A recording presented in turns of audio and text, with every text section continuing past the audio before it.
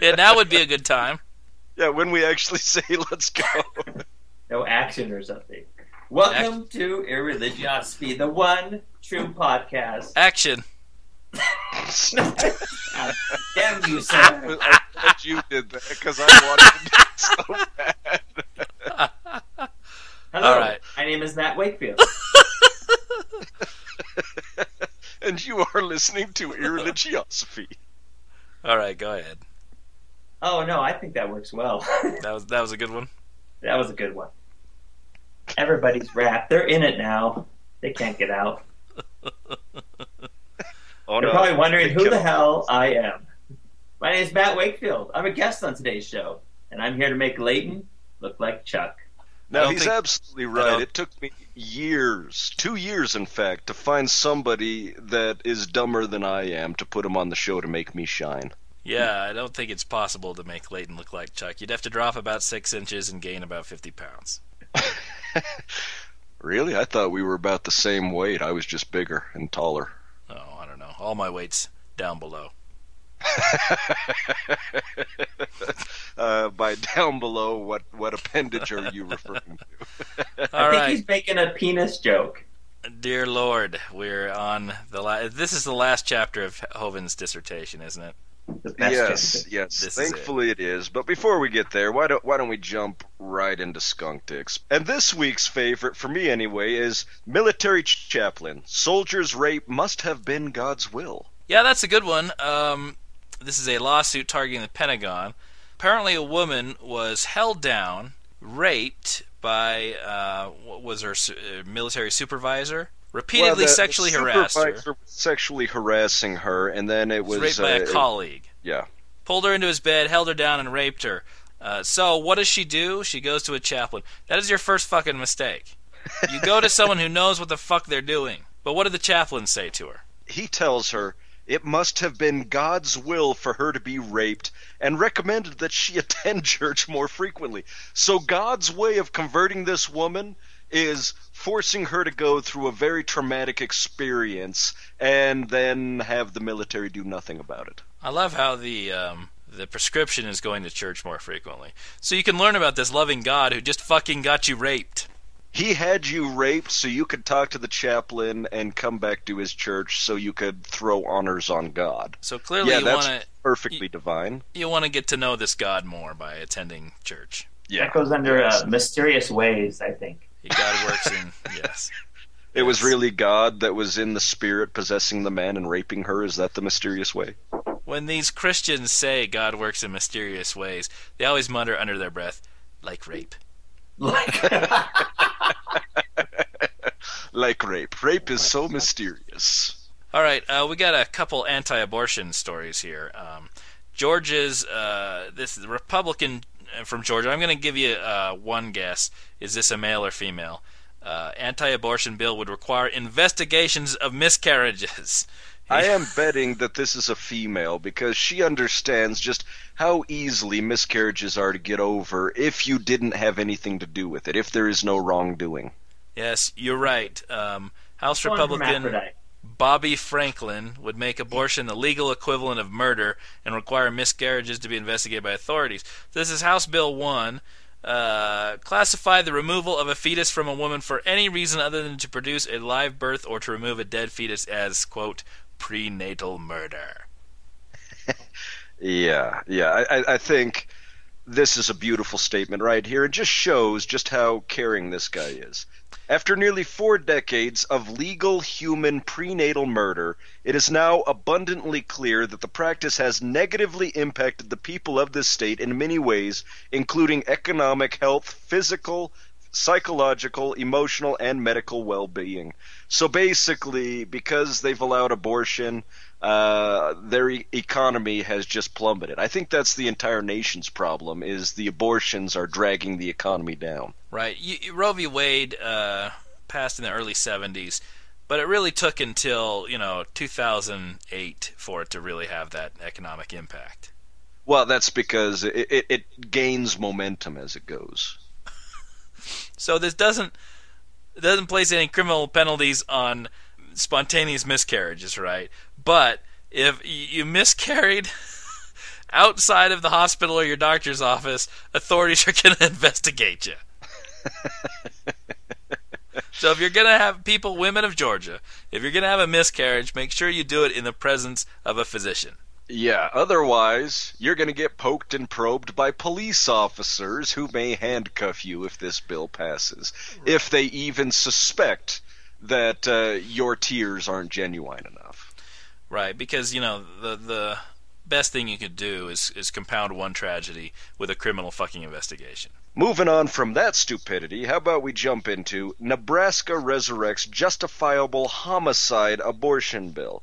I mean, this is just retarded. They already put this down in other states, and now Nebraska is trying to legalize these people to go out and be vigilantes.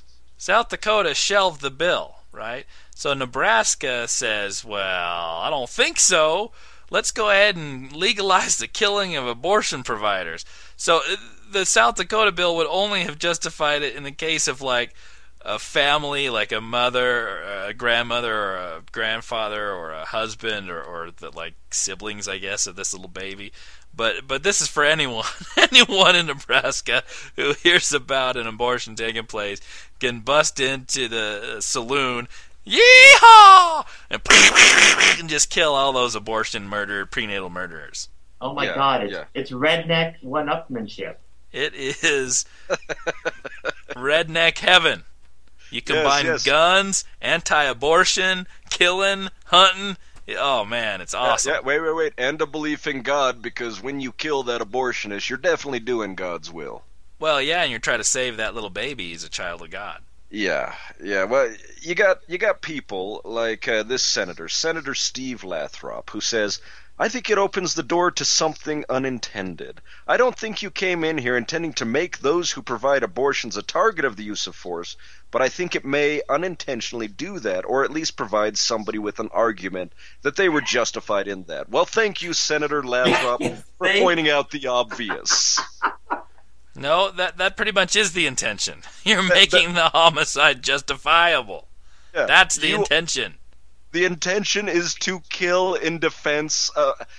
This poor woman, raped or not, is walking to the abortion clinic, and somebody can walk in and defend that baby by killing everybody in there. Yeah, nice going, Nebraska. For his part, Mark Christensen, who's the idiot who brought the bill forward, insisted his measure is not intended to target abortion providers.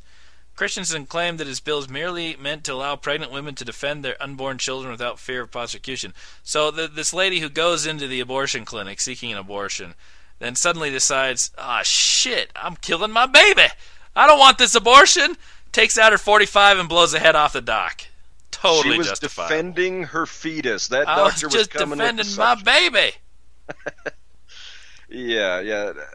I don't believe that dude in a second. They just don't want abortion there because of their high moral Christian values. So they figure you put a little Old West into it where you can walk in and shoot anybody down with a 6-gun, and hey, everybody's happier with the loss of abortions. And of course, all these lunatics are carrying guns right into the abortion clinic. I just happen to have my gun here. That's just to make sure if I change my mind, I'm able to protect my baby, because that's my right. Changed my mind, boom. All right, my vote is for the military chaplain who thinks it's God's will for this woman to be raped, and the cure for that is more church. I'm thinking Nebraska's way up there saying, hey, let's kill the abortionist. That sounds like a good thing to do. Matt, what's your vote? I gotta go with Georgia. That's just beyond the pale. All right, I think... well, we're split 3 ways. I don't think that's ever happened on a show. We may have a 3-way tie here. Let's see if the computer can break it.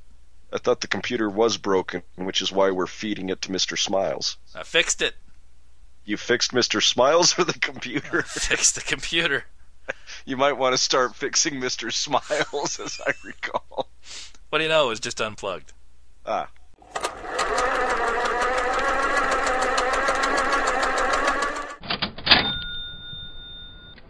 All right, apparently Billy Ray Cyrus won the Skunk Dick of the Week award. Damn it. Now, was that because he was posing in really scanty and really kind of unnatural ways with his daughter? No, it is because he failed to abort Miley Cyrus. Yeah, that makes him a skunk. He failed to beat her until she couldn't sing because, well, actually, maybe he did do that because she still can't sing. Well, here's the story. He's talking about apparently a relationship between Billy Ray and his daughter Miley is strained. So he tells this little story. Both mine and Miley's faith has been shaken. Oh my God, that saddens me the most. Isn't that horrible? He came from I don't know where, Alabama or something. And don't you hate it when you're using your daughter for her fame so you can still cling to a little fame yourself, and suddenly the relationship strains? What would cause that? Comes from Nashville to Hollywood to do Hannah Montana, and the two of them drive down the freeway, and every day, I don't know why, but every day Miley would point out the sign that said, "Adopt a highway, Atheists United." Those damn atheists and their nefarious ways adopting a highway.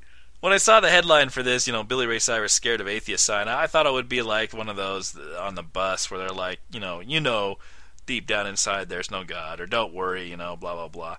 All it was is a fucking adopt a highway, Atheists United sign. Oh my God, and it gets even better because he's asked, do you really see it in such clearly spiritual terms that your family was under attack by Satan?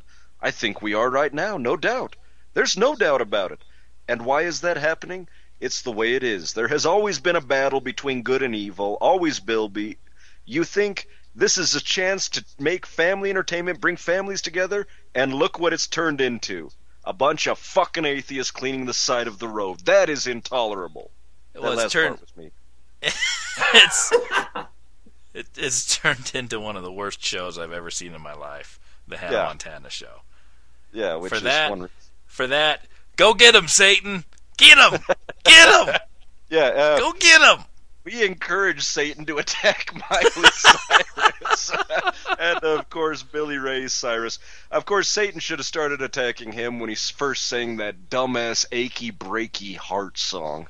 Yeah, if Satan didn't get him for that, then he really doesn't exist, unfortunately. Well, Matt, you actually like that song? Oh, my God. I love doing, like shit kicking to achy, breaky heart. It's awesome. Matt, you're fired.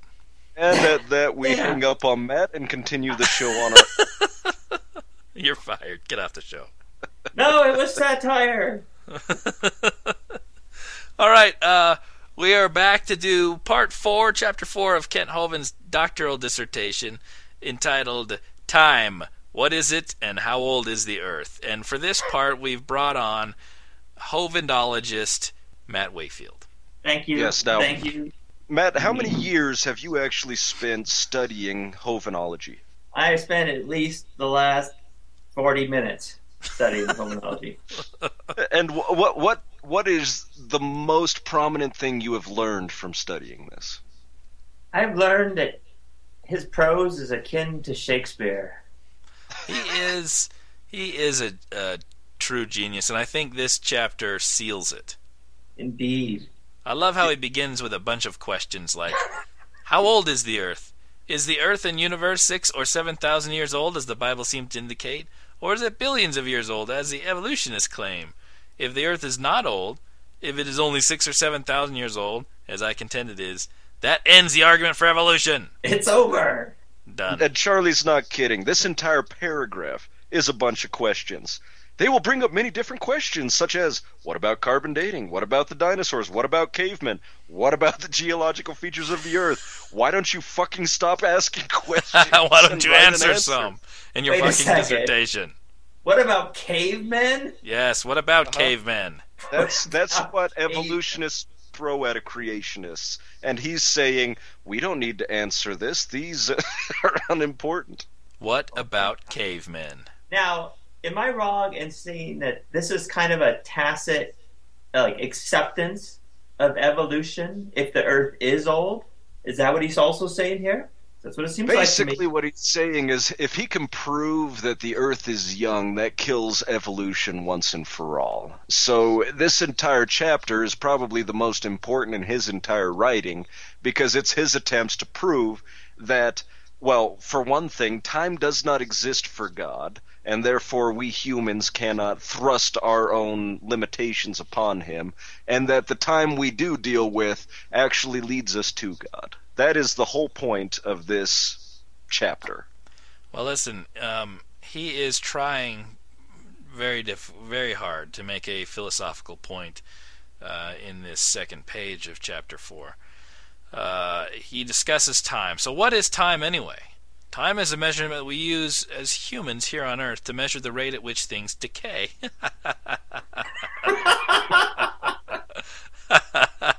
Wait, the next sentence, you have to read the next sentence. Like when milk goes bad. Or when that's meat. the only reason we have time, is to find out when our milk will curdle. Time is a human element that does not affect God. Wait a second. This It's sounds like a difficult. case of special pleading to me. It's difficult for us to understand how there can be no time in heaven. How can there be another dimension? We tend to think that it is April 28th, 1990, or whatever date Or whatever. it is, in heaven. You are trying to put human limitations on God. God does not have any human limitations. We are the ones locked in time and space, not God. So that question is faulty in and of itself, and I would like to posit the question, where the fuck are your sources that say that there is no time where God is concerned?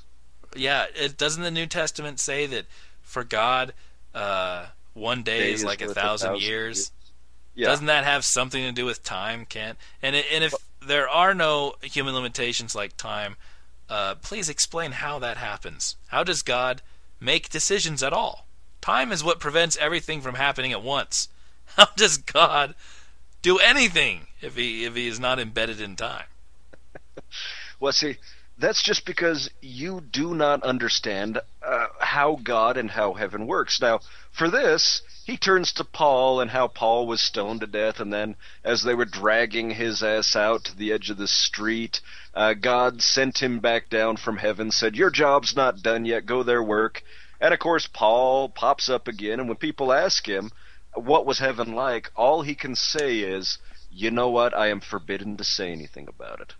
My point is Paul's pulling shit out of his ass. What a cop-out, you bastard. Yeah. What? You really want us to believe that you weren't lying down playing possum while they threw those stones at you, and then you got up and ran away as fast as you could when they pulled you out of the city? I mean, he says Paul went to heaven where he got a foretaste of eternity. He saw heaven, this is underlined. God said, I'm sorry, Paul, you must go back down to earth. I'm not done with you yet. So why the fuck did he drag him up there in the first place if he can't tell us about heaven? Well, because Paul was killed. He was stoned to death, found himself in heaven, and God turned around and went, oh shit, what are you doing up sorry. here? It's a mistake. It happens all the time because I'm not limited by time, so God I can't damn it, tell why when does this shit's happen on my lunch break every single time? Paul, get your ass back down to earth. He goes, I knew a man in Christ above 14 years ago, whether in the body or whether out of the body, I cannot tell, God knoweth, such as one caught up to the third heaven. What? What's the third heaven? What does that have to do with anything that he's talking about after Paul got stoned? Is he talking about himself? I knew myself 14 years ago. He does this all the time. He just randomly either throws himself in or runs off on tangents, and you're sitting there going, what the fuck does this have to do with the main paragraph you started here? Oh, God, here he goes again about if you're talking to a blind man and you were trying to explain to him the different colors of the rainbow, you would be wasting your time. He cannot understand the differences. Yeah, I think the best statement there is there may be thousands of millions of things beyond our comprehension. And my question is... He says you cannot explain sounds or music to a person who has been deaf all of his life. That's because he's deaf. If you try to talk to him, he can't hear you. What about Beethoven? He can't hear you. He's deaf. Well, maybe you could write it for him. Beethoven went deaf. Hovind says that you can't explain this to a person who's been deaf all his life. Oh, all of his life. Oh, I see. He had a modifier in there. You just won't get the information into his mind. Oh. There are 5 entrances into the human mind. Damn it, you're going right where I was going. Go ahead, finish that. Oh, good Lord. We call these the 5 senses. Ken, I hate to break this to you, but we have a lot more than 5 senses. We have proprioception, which is the feeling of balance. That's one. And where our body is in 3-dimensional space. We have temperature sensation. We have pain sensation. 3, We There's sight, also pleasure. hearing, 4, 5, touch, taste, 6, vision. 7, 8. Oh God. Wait a second. That's all. That's more I'm than waiting 5. for Matt to start singing that song. 1, 2, 3, 4, 5, 6, 7, 8, 9, 10, 11, 12. We've got way more than 5 I think entrances every time I into the brain. I think That's the all I'm worst part of that paragraph is that Kent Hovind thinks that it is a very foolish thing to do to put human limitations on God. He thinks it's very foolish. Well, to Yeah. say that it is 1990 in heaven is to put human limitations on God. So apparently God does not have a calendar. And he has no fucking idea what day it is. Well, that would explain why he let Paul die. He forgot it was. Oh shit! Sorry, Where's Paul. My goddamn iCalendar. I forgot to put this in there. My alert didn't go off. Oh. You know, this is what I love. Is he blatantly claims there may be thousands of millions of things beyond our comprehension, but instead of saying, let's go out there and learn about it, he just says, but that's our human limitations and we shouldn't throw them on God. Listen here, fucker. If there's something we don't know, why don't we go out and find out for ourselves? In the very next paragraph, he starts talking about the Grand Canyon. And he starts talking about these people in the raft floating down the Grand Canyon. And then he talks about, well, if you were in a helicopter, perfectly positioned above them so you could see everything, then God would be the helicopter and we are the people trapped in the raft. I see. So God's, of course, the helicopter is still embedded in time and space. But never mind, Kent. You keep on metaphoring. Keep going. Yeah. Well, how about this one? We are locked into 1991 right now. We will be here for a year. Then we will be locked into 1992. We cannot speed it up or slow it down regardless of what we do. However, God is not in our time with us. He is above time. God is the one in the helicopter, so to speak. Oh, now it's all clear to me. God is in the helicopter. What's he doing hanging on the helicopter above the Grand Canyon anyway? Well, that's just his vantage point of the world. He just hangs in a helicopter above the world.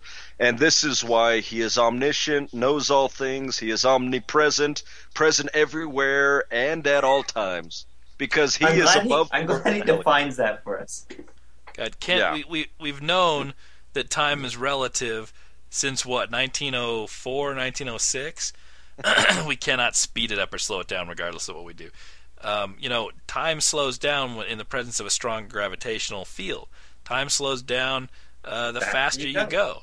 Yeah. So it's not absolute, dipshit, and we've known that for 100 years. Everyone except for Kent Hovind. Well, I love this. I love this idea that God's flying around in a helicopter in his little robe and long beard, looking at people, peeping in on their Grand Canyon river trip. Yeah. Oh, look at that. They've got a wet T-shirt. I'll hover here for a little while. I'll just hover here, outside of space and time. Yeah. So the reason why he's using this, and it's absolutely beautiful, especially for anybody out there that understands frequency and everything else like that. But he's leading up to the fact that with our senses we can only see the visual range of the electromagnetic spectrum, and he's basically claiming that in heaven with God, you are able to see every single spectrum there is out there.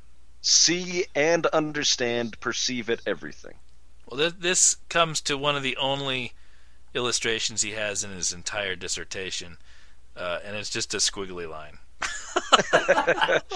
It's like a black line. You can kind of see where it's like 10 to the power of something or other, and it's just this black mark on the entire thing. And right above it just says this. This is my favorite part. We will be there forever, which is a totally new dimension. He's talking about heaven here.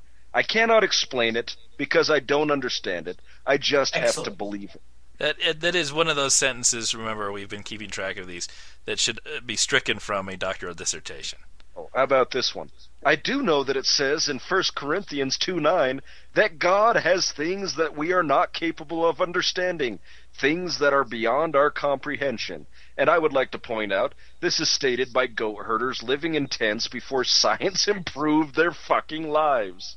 Yeah, well, how about this? So, Kim brings up the electromagnetic spectrum. I would like to ask this. Did God tell us about the electromagnetic spectrum, or was it perhaps science that discovered this for us? God. I thought it would be God. Is he After the rainbow. simultaneously using science to support his claim and also to go against science? Yes. Damn. I'd stop listening, Yes. talking. Put Leighton to sleep. Was there a reason we had Matt on here? He's a hovenologist. That's right. I'm waiting for him to spout knowledge. I make you look good. In that case, let's continue. We cannot see ultraviolet. We have a limited receptor. All right. And this is where he starts going into God being able to see in all ranges. So my question is, Kent, have you ever been to a transmission station or even a receiver station for, I don't know, naval bases? Have you seen the size of the antennas they need to hear and to transmit some of these spectrums? Now, wait a minute, Leighton. He says, I don't mean pick them up with an instrument. I mean actually see them with our eye. Well, that's what I'm talking about. We're talking about wavelengths here. In order to transmit low frequency, you need a massively tall antenna in order to get that full wavelength out. So if God is able to not only project these frequencies, but hear them, how big is God after all? He takes up the entire universe. How fortunate. I'd like Ken to point out in the Bible where it talks about electromagnetic waves and points out that God can hear and see the entire spectrum. I would really like to have him point this out because as far as I'm concerned, science discovered this. This is not the realm of God. Fuck you. It's in Genesis where God hung the rainbow as a promise not to flood the earth again. Oh, of course. And speaking of beautiful imagery, we come to the poem that Charlie mentioned last week, because a poem will scientifically prove God is outside our realm of time. A full fucking page for your fucking poem will prove this. I love how he introduces this. As I was thinking on this subject, I wrote a poem to try to explain this, comparing blind men and atheists. All right. So we're going to read both stanzas. Yeah, well, this is a masterpiece. It's a fucking masterpiece. It's like better than any Excellent. Shakespearean sonnet I've ever come across. And the rhyme scheme is so complex here. It's A, almost Dr. Seussian. A, B, B, C, C. It's just a couplet. It's just a series of couplets. Yes, that's exactly what this is. All right, so I believe since we were forced to read this, you're right, Charlie, they should listen. Yes. So here we go. Two blind men argued well into the night about the great question, is there really sight? Said one to the other, and quite fervently, there cannot be colors, or else we could see. So take red and green and blue off the list. If I cannot see them, they must not exist. A crazy man told... They must no exist. He's Oh, Scottish. excuse They must not exist. They must not exist. I'm sorry, I didn't realize we weren't supposed to correct it to make it sound. That's correct. Who are you, Kim Van Gundy? Stop fucking trying to correct it. All right, I'm sorry. I'll do my best to stay on target. All right, so I listened intently, but I caught no clue of anything out there to alter my mind. I am not deaf, you know. I hear, and hear is spelled H-E-R-E. I hear perfectly fine. Be quiet and listen, and then you will know that colors aren't real. How dare they say so? And this is my favorite part. They tell me that grass is some sort of green. It looks like the rest of the world that I've seen. It tastes a lot different from If I smell it too long, it sure makes me sneeze. Just like pussy. Oh my god. Hey, Matt, if you're shoving your nose far enough up there where you have to sneeze, you're doing it wrong. Damn. Oh my It felt god. right. It felt right. It felt right, all right. It feels a lot different, that ice cream or snow. But to say that it's green, I'd have to say no. I will not believe it until I have seen there isn't a difference twixt red, blue, or green, and so the men argued with all of their might, and I couldn't show them that they were not right. They cannot see colors because they, no apostrophe, R-E, blind. But I couldn't get the truth in their mind until they are given the gift of sight. Never, not ever, will they see the light. I think this is some subtle commentary on atheism, but I can't quite tell for sure. I don't don't know where you would get that. It's not as if it's mentioned in the very next sentence. Fortunately, he goes on to explain the metaphor. Kent Hovind's no master of subtlety.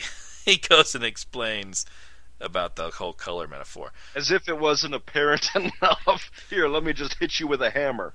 Two atheists argued on university sod about the great question, is there a God? Said one to the other, and quite fervently, there can't be a God, or else we could see.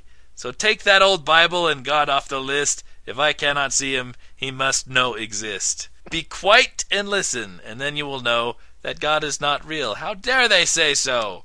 A crazy man told me God lives up in heaven. I used to believe that when I was just 7. But Like now, Santa Claus. but now that I'm older and wiser, you see, I will not believe it. You can't prove it to me. I cannot sense God with sight, taste, or smell. I do not believe in heaven or hell. I've never heard God or felt him at all. I want to feel up God. I'm all for that. Thanks for offering that, Kent. If he's really up there, I wish he would call. I said, listen. Dad, I'm sorry. Oh, this is like a Hallmark moment. I said, listen, fellows, you're spiritually blind. You have only 5 entrances into your mind. That limits your input, I wish you could see. You can't fathom God or eternity. There are lots of things that really are real. It doesn't disprove God because you can't feel. So you two can argue the rest of the night. There's no way to show you that you are not right. When you get to heaven, or hell if you please, you'll understand Nice. God as you fall on your knees. I wish you could see him or hear him somehow, but that is impossible where you are now. To deny his existence is really absurd. You'll have to believe him and trust in his word. Well, there you go. Yeah, That solves the way that. he sees it. Denying his existence is absurd, people. So just trust the Bible and just have faith and believe in him for no reason whatsoever. Yeah. Now, for those of you that are making fun of us because we couldn't read this properly, why don't you go ahead and try to read this poem exactly as it's written? Oh, I would like to miserable. point out as well that this entire, I'll just put in quotes, dissertation, Kent has been proclaiming that there are only 5 senses, and then within this poem, he turns around to these atheists arguing this and says, oh, that's because you don't have a spiritual sense. So are you telling me, Kent, that as soon as you start believing, you suddenly gain a 6th sense? Yeah, I mean, this whole thing is just an argument from ignorance, obviously. He says, that is the way I see it. We have to admit by faith that God exists because we are limited in our senses. So therefore, since we're limited in our senses, and we don't have infinite entrances into our mind, I suppose, then that lack of knowledge proves there's a God. I mean, Kent, come on. Yeah. Learn Well, some I mean, fallacies. Look at the very next statement. A blind person believes by faith that there are colors. He has never seen them, but he believes by faith that they exist because everyone has told him about them. Kent, color is verifiable and isn't up for debate, whereas God is not verifiable. What, the last 2 sentences of this paragraph prove his scientific method. This is openly displayed as to what is Kent Hovind's scientific method. I believe by faith that there is a God. I believe that there is no time in heaven. Well, good. I believe, therefore it is so.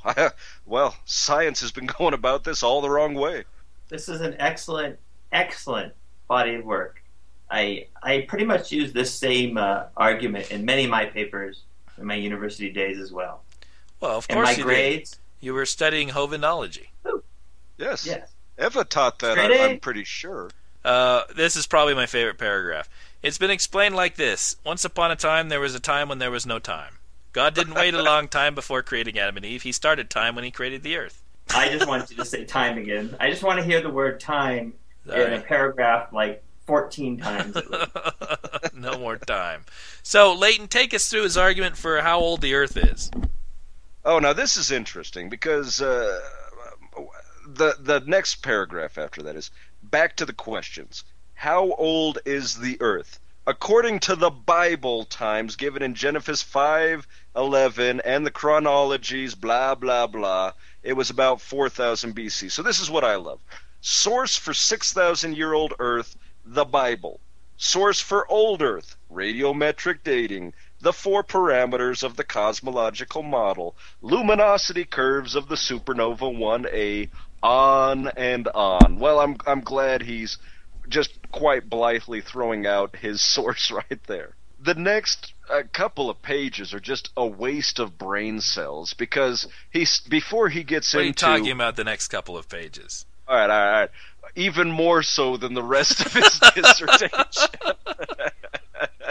But I mean, he goes into, instead of getting right down to the dirt, you're expecting him to jump into his evidence for why this is a 6,000-year-old Earth, and suddenly he starts talking about why theists who are trying to conform to evolution are so wrong, and he just goes on and on and on, and I want to punch him in the face. Well, yeah, right. He gave his evidence. He just adds up a bunch of dates in the Bible for how old these people are. And he doesn't even talk about how odd it is that Adam is still cranking out kids at 130. Hey, the men, we're still viable there. A little Viagra and we're good. It's the women you have to worry about. You can't get around this. I think Ken Hovind is making a great point here. He makes the point that all the Bible scholars of the past were persuaded that the earth was young. That is, first of all, I'm pretty sure Sarah Palin took a lesson from this. When you need to, you make up a word like persuaded. Persuasion by your peers. It's genius. Persuaded. Before he gets into the evidence, listen to this one. Many of the Christians in the late 1800s, after Darwin's book, The Origin of Species, came out, began to try to compromise the historic position of the church to adjust to Darwin's theory. Well, we wouldn't want to compromise the historic position of the church, now would we, Copernicus? What the fuck are you talking about?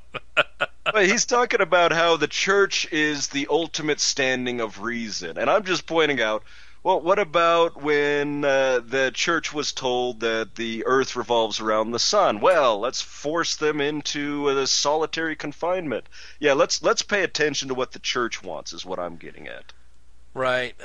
Again, the whole Renaissance was throwing off the authority of the church and received dogma and doctrine, and you try to see what the science says. Throw off the authority, stop just accepting things, and see what the science says. And so Kent Hovind in his doctoral dissertation wants to go back to just, accepting things. And Yeah, exactly. So it's my opinion that we just skip the next few pages and actually move into the evidence, because at this point he just starts attacking fellow Christians as to why they're trying to conform to evolution is so wrong. So is everybody all right if we just skip the next few pages? let's skip it. He's arguing in the next couple of pages that you can't stick billions of years inside of any supposed gap in the biblical record. All right, well, how about this? We'll start here because this is the paragraph before he starts listing his evidences.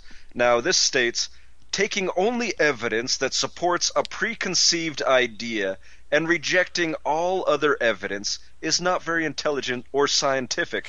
No shit, Sherlock. Good thing we have the Bible to tell us what to pay attention to. Oh, God. Ouch. Yeah. I can't believe then he he said- can say that with a straight face.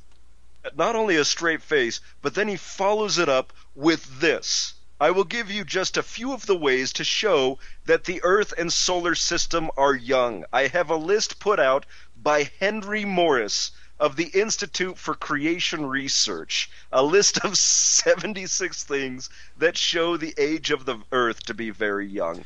Wow, if Well- he's got a list, for God's sakes, who am I to Yes. argue?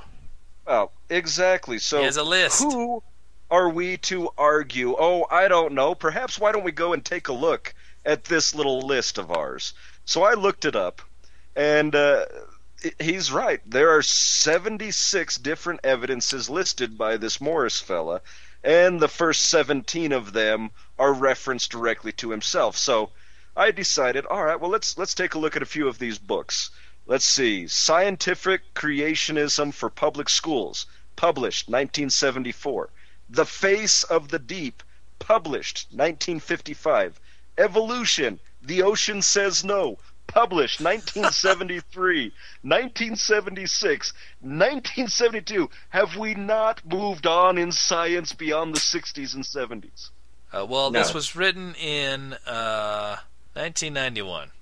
So the most recent citation is 1974. It's 17 years old.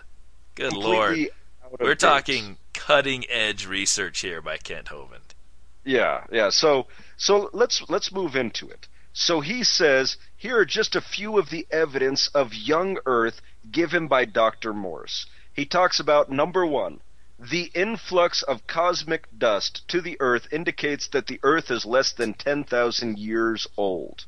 Now, this is an actual sentence, so don't make fun.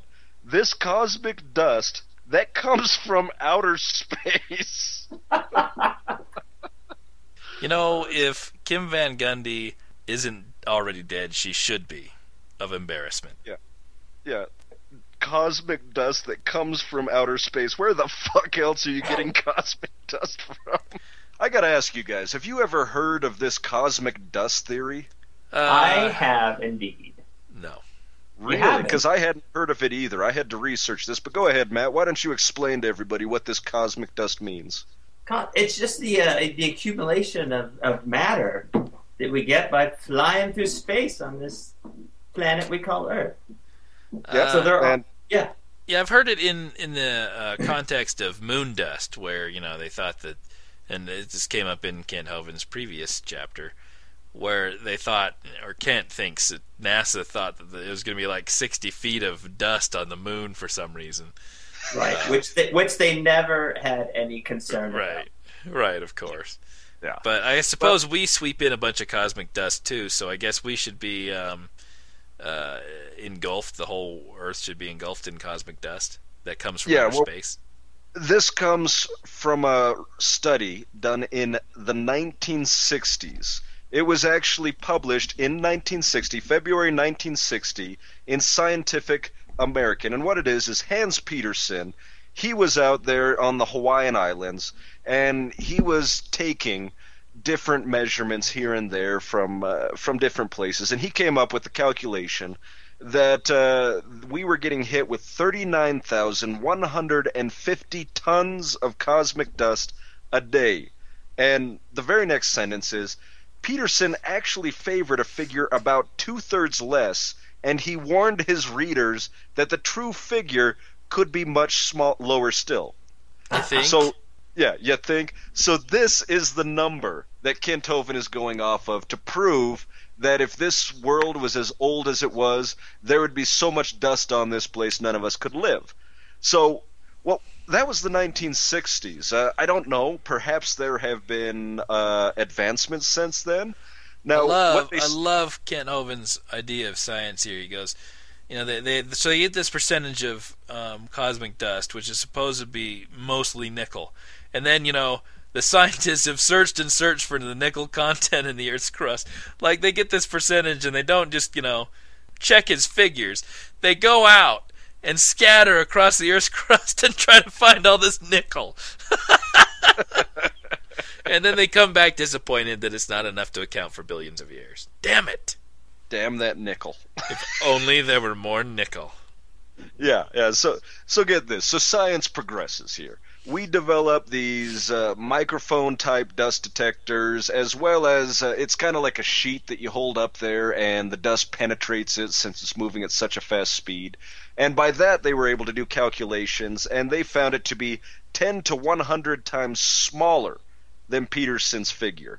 Now get this. In July 1976, article by D.W. Hughes published in The New Scientist, which gave a figure of 48 tons a day, enough to cover the Earth with about 1.5 inches of dust during the Earth's lifetime, nearly 1,000 times smaller than Peterson's figure. Well, that makes sense. Yeah. I'm still trying to find out where all that nickel went. Well, so is Kent Hovind. Well, it's ridiculous. It's like he's claiming that the dust just piles up and the surface of the Earth, according to evolutionists, is static. That nothing has happened in our 4.5 billion years of supposed time that we believe in. So the stuff should just be piling up this whole time. There's no volcanism, there's no plate tectonics. There's no ocean activity. We should probably be waiting around in nickel dust. We should all be buried under tons of nickels. I believe Kent Hovind deserves some sort of award for best segue ever, though, in the next sentence. The amount of nickel is not great enough to account for a billion years. It only accounts for several thousand years. For instance, the influx of helium-4 into the atmosphere. Just right out of nickel in the helium-4. It's beautiful. Ken, if you say for instance, it should be somehow even tangentially related to the sentence that preceded it. I'm just saying.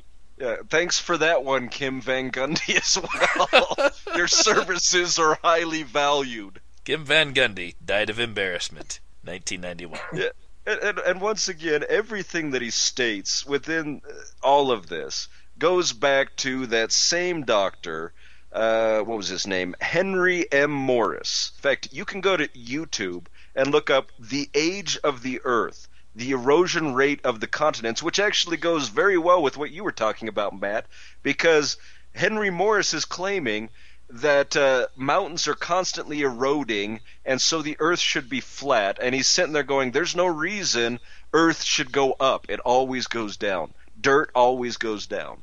Yep. Why are there mountains? You can't explain mountains. Well, that's his point. If the Earth was 4.5 billion years old, why isn't it just flat all the way around? Why are there mountains? That makes no sense. In the words of Bill O'Reilly, why are there tides? You can't explain tides. Can't explain that. You can't explain that. Can't explain it. Look, you pinheads who attacked me for this, you guys are just desperate. How'd the moon get there? How'd the sun get there? How'd it get there? Can you explain that to me? How come we have that and Mars doesn't have it? Venus doesn't have it. How come? Why not? How'd it get here? How did that little amoeba get here? Crawl out there. How'd it do it? Come on. What are you, an idiot? You can't explain that moon.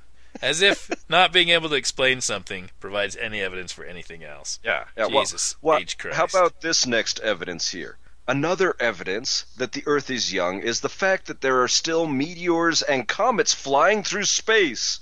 We know that comets and meteors break up and decay as they pass through the solar system. Yeah, so he goes on to point out that scientists claim that these young comets are in this place way out in region where there's a whole bunch of them just floating around. And then he even brings up this, which is absolutely beautiful. Several astronomers have said that 10,000 years is the longest a comet could survive going through our solar system time and time again, like Halley's Comet does every 70 years before it would disappear. What you got, Matt?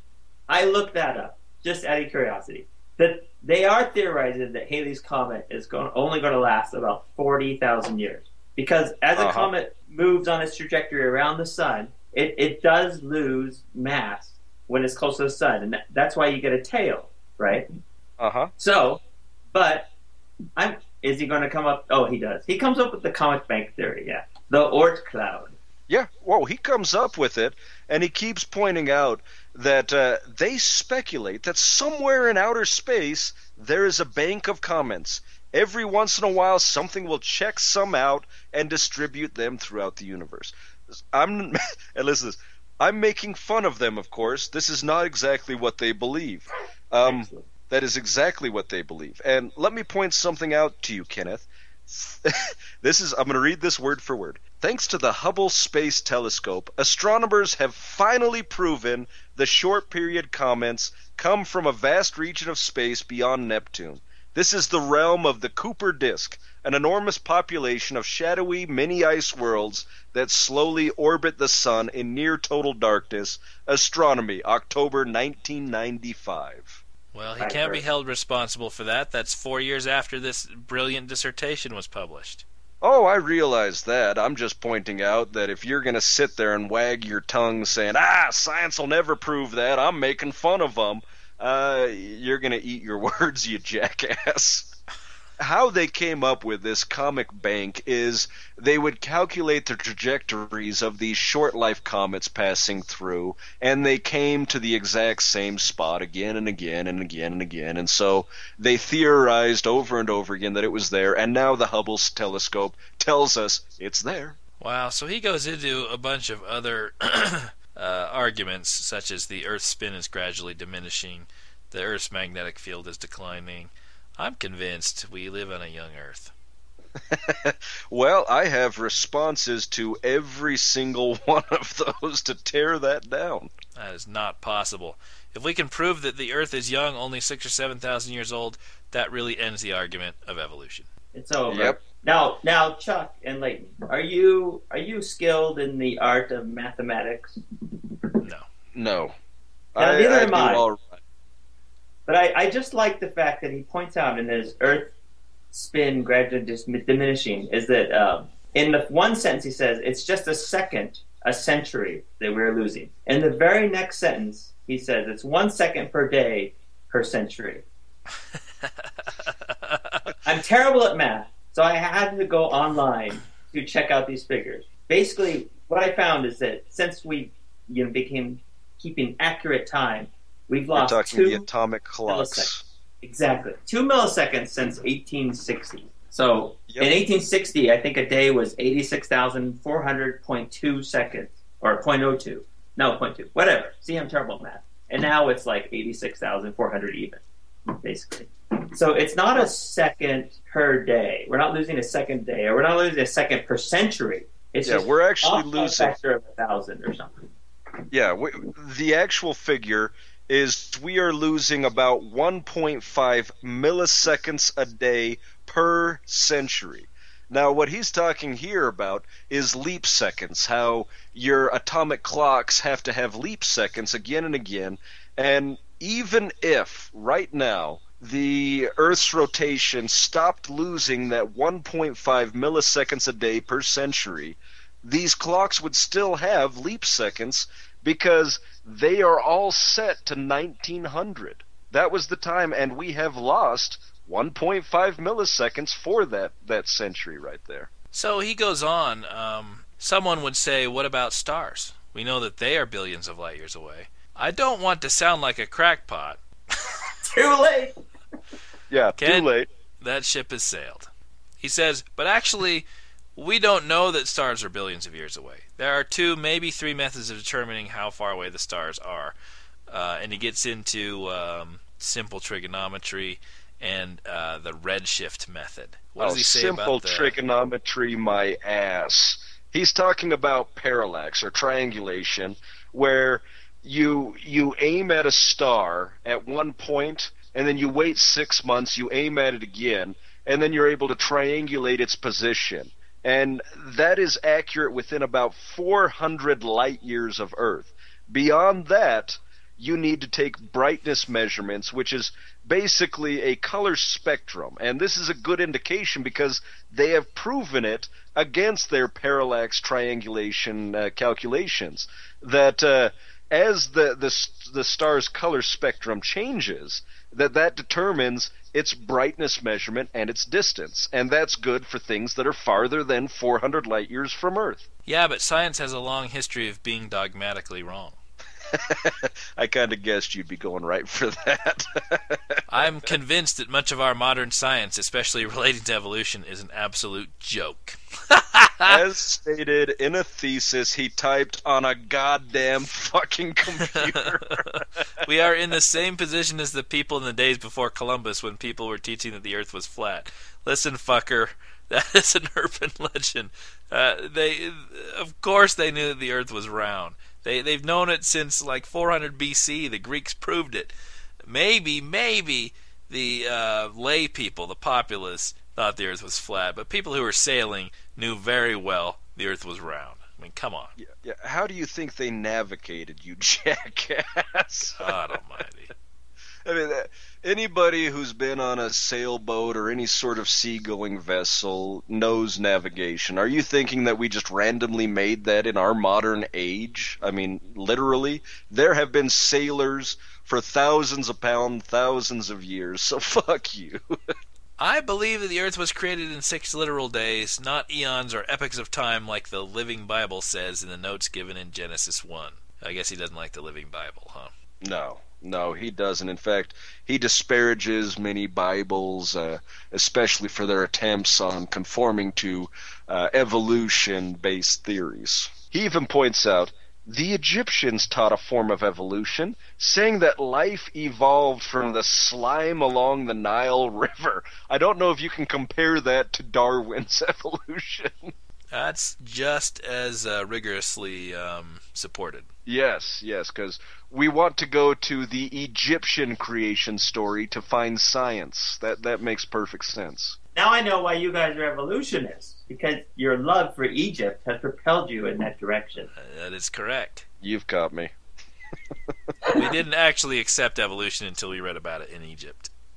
Oh my God. The pressure in oil wells in Texas is another indication that the Earth is young. I lived 5 years in Texas. Oh, that's a fucking surprise. I saw a flame shooting up in the sky one night and went over to investigate.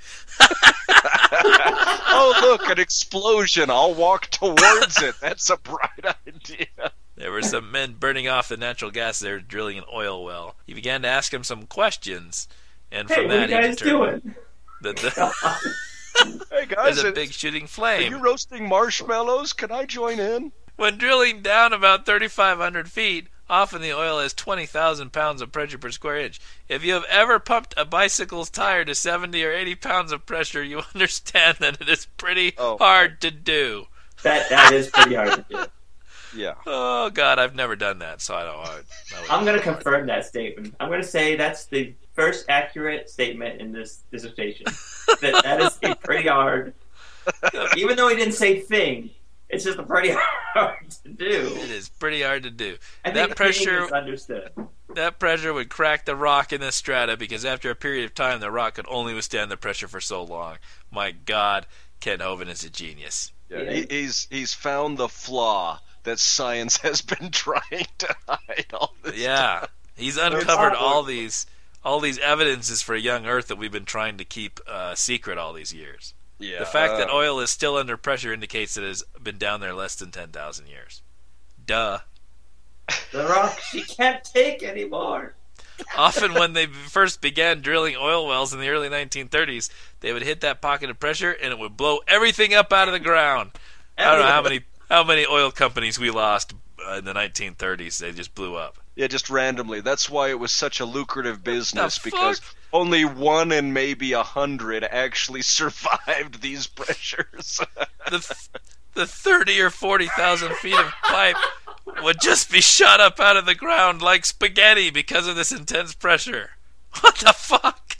They would be drilling in the 1930s 6 to 8 miles down. Yes. That's what he's claiming, yes. And Okay. the 30 or 40,000 feet of pipe, it'd just be shot up out of the ground like spaghetti. I can't tell you how many times I've seen spaghetti shot up out of the ground. Well, I can't tell you how many times that pipe has shot out of an oil well, and since it's so long, it goes up into space and hits the space shuttle. Oh my God, I love his little corn pone anecdotes. A friend of mine out in California brought me a slab of what looked like a piece of polished marble about the size of a small tabletop. He said, "Mr. Hovind, I brought this to you because I thought you might be interested in it." His friend called him Mr. Hovind. Not only that, but his friend brings Mr. Hovind random pieces of rock. I Hey, asked Mr. him Hovind? what it was, and he said that it was a slab of ocean floor. He said that he went down, blew the sediment away with a jet of high-speed water, then cut a slab of the rock out of the ocean floor. Isn't that amazing? That is This that is friend of impressive. Dr. Hovind's went down and gave the ocean floor a blowjob. in his scuba suit. He went down to the ocean floor in his scuba suit with a vacuum cleaner in reverse, I guess. I'm just waiting for the porn music to go on as this guy's handing him this stone. I got this stone for you. The thickness of the sediment that can be accumulated in 30 or 40,000 years, the current rate the sediment is to be deposited. So it's just, only a certain thickness. So if the Earth is millions of years old, why isn't the sediment thicker? Jesus. Well, I don't know. Could it be that there are fucking currents in the ocean? This is a question that evolutionists can't answer or avoid because they only looking for evidences that would seem to indicate a great age. Yeah, Right. because, in science, we like to ignore facts just so we can come to whatever hypothesis we want, because nobody's going to pay attention to anything else that we say. Listen, right after a worldwide flood, quite a bit of sediment would accumulate just right there. Just right there. Does he give coordinates for just right there? Yeah, that is why if you get an age of 25 or 30,000 years at our current rate of deposition, it is possible that the first 70% was accumulated in a few years after the flood. See? Yeah. I love his accuracy quite a bit, and just right there. Well, And there's 70% in there. That's pretty accurate. Oh, that is a number with a. The Now, percent where sign he up. got that number from just right there, I would be impressed to see. Well, look, if the evolutionist is going to say that we have 140 million years since the time of the dinosaurs, that is enough time for the Earth to erode away 10 times. We're not getting new dust in, it's just fucking eroding away. Yeah, and this once again is what he's getting from Henry M. Morris, that retarded creationist who believes that if the Earth was that old, it would be perfectly flat because volcanoes, tectonic plate movement, pressure, none of that exists. The Earth should be flat because of erosion. Leighton, according to Mr. Hovine, my friend, it's known as plate tectonics. Yeah, plate tectonics. Tectonics. They come up with a theory of continental lifting, plate tectonics, the subduction of the Earth, mid-Atlantic ridge. All of these may have some validity, but the rate of erosion proves that the Earth is not 140 million years old. That's My for sure. explanation, this is Dr. Hoven's explanation, Yeah, would be this that ought to- most of the erosion, the formation of the mountain ranges, and the Grand Canyon was formed after the flood as the water went down. Well, there you go. Yeah, it's not as if we've heard that dumbass proclamation from a creationist before. Well, that's just all the water rushing out to sea. Listen, some people say that the moon started out as part of the Pacific Ocean and was pulled out of that area. They try to use that to What explain all the people say volcanoes. that? We should kill them. Oh, I love They the try- straw man. He pulls a straw man out. They try to use Euthanasia that. at this point is justifiable if there are people that believe the moon was pulled away. Yeah. They try to use that to explain all the volcanoes in Hawaii, saying that the crust is very thin because the moon was pulled out. Who the fuck is pulling the moon out of Hawaii? That's what I want to know. Now, see, I've heard it said, or there is a theory that there was a mighty meteor that rammed into the Earth and took off that chunk, which became the moon. But I have No. never heard No. about it pulling away from No. the fucking ocean. God reached down and pulled the fucking moon out of Hawaii. That's why there are volcanoes there. God No, the- damn it. The current theory is that you had the Earth was somewhat smaller than it was now, and you had another body, and they collided, and basically one became the moon, and the other became the Earth. Listen, And you the can't theory. explain. You Hold can't on. explain the moon. You I'm can't explain that. explaining it. Damn it! Hold out of the ocean. We won't listen to you, heretic. I'm refuting my Hovindology. We did bring him on here for his expertise. All right, go ahead. All right, that's all I got. So basically, the moon was pulled out just like a reluctant turd out of an old person's ass. Right. Yeah. Now, this is a very, very strong statement which ties together everything Mr. Hovind is trying to do. And this comes from Thomas G. Barnes, a professor of physics at the University of Texas, El Paso. And he says, it takes but one proof for a young age for the moon or the earth to completely refute the doctrine of evolution. Well, why is it you fuckers keep bringing up evidences that have been refuted more than 30 or 40 years ago? They don't care. They just throw about 18 things up, or in Henry Morris's case, 72, list of 72 things, and they just hope something sticks. Well, I'd like to know where his references are. Why aren't we seeing any references placed around any of his quotes? Or where's his reference page is what I'd like to know. Well, listen. There is as yet no tentable alternative explanation that would yield an evolutionary age of 4 billion years of the moon. What we need is a tentable explanation. A tentable. I could pitch a pretty good tent. I'm good at that. By this time, whoever's reading this is about ready to electroshock therapy themselves. Well, if that wasn't bad, have you checked out his conclusion? I mean, his entire conclusion is just a list of questions. If man has been here millions of years, like evolutionists teach, where's the population? Blah, blah, blah. And it's just a list of questions. Why don't we have people writing about kings that lived 50,000 years ago? Why is it that all of recorded history happened in the last 4,000 years? I thought you'd find that funny. Oh, God, Kent, do you know what writing is? Now, you completely skipped the part where he had a stroke. Did you notice that? Well, I skipped it because we're running out of time, but go ahead. I'm sorry, but just Ken Taylor's Living Bible. I don't the garbage heap period want to be too negative because there are things about it. And Genesis has an attempt to pacify the evolutionists by trying to include billions of years into the Bible framework. He got some blood flow in there at the end of the sentence, and he pulled it off. You remember that they charge you extra money if you take more time. So he's just trying to get this shit over 100 pages, and he finally finished it. 101 pages. But the double space and 3-inch margins weren't enough. Exactly. Here, I believe we should end it with this sentence, which is the very last sentence in his dissertation. I believe Jesus was right. That solves it. Jesus was right. Well, that's really all he needed to say. That could have been his entire dissertation. Just repeat that in 3-inch margins for 100 All right. Matt, our professional hovenologist, do you have anything to say in conclusion? In conclusion, I think that he brings up a lot of good points, which you have failed to answer repeatedly throughout this entire podcast. Those questions are still out there, and I believe will one day prove the downfall of evolution. Yes, because relying on outdated scientific hypotheses are the best way to proceed into the future. Exactly. Sounds good. Bye-bye, all. See ya!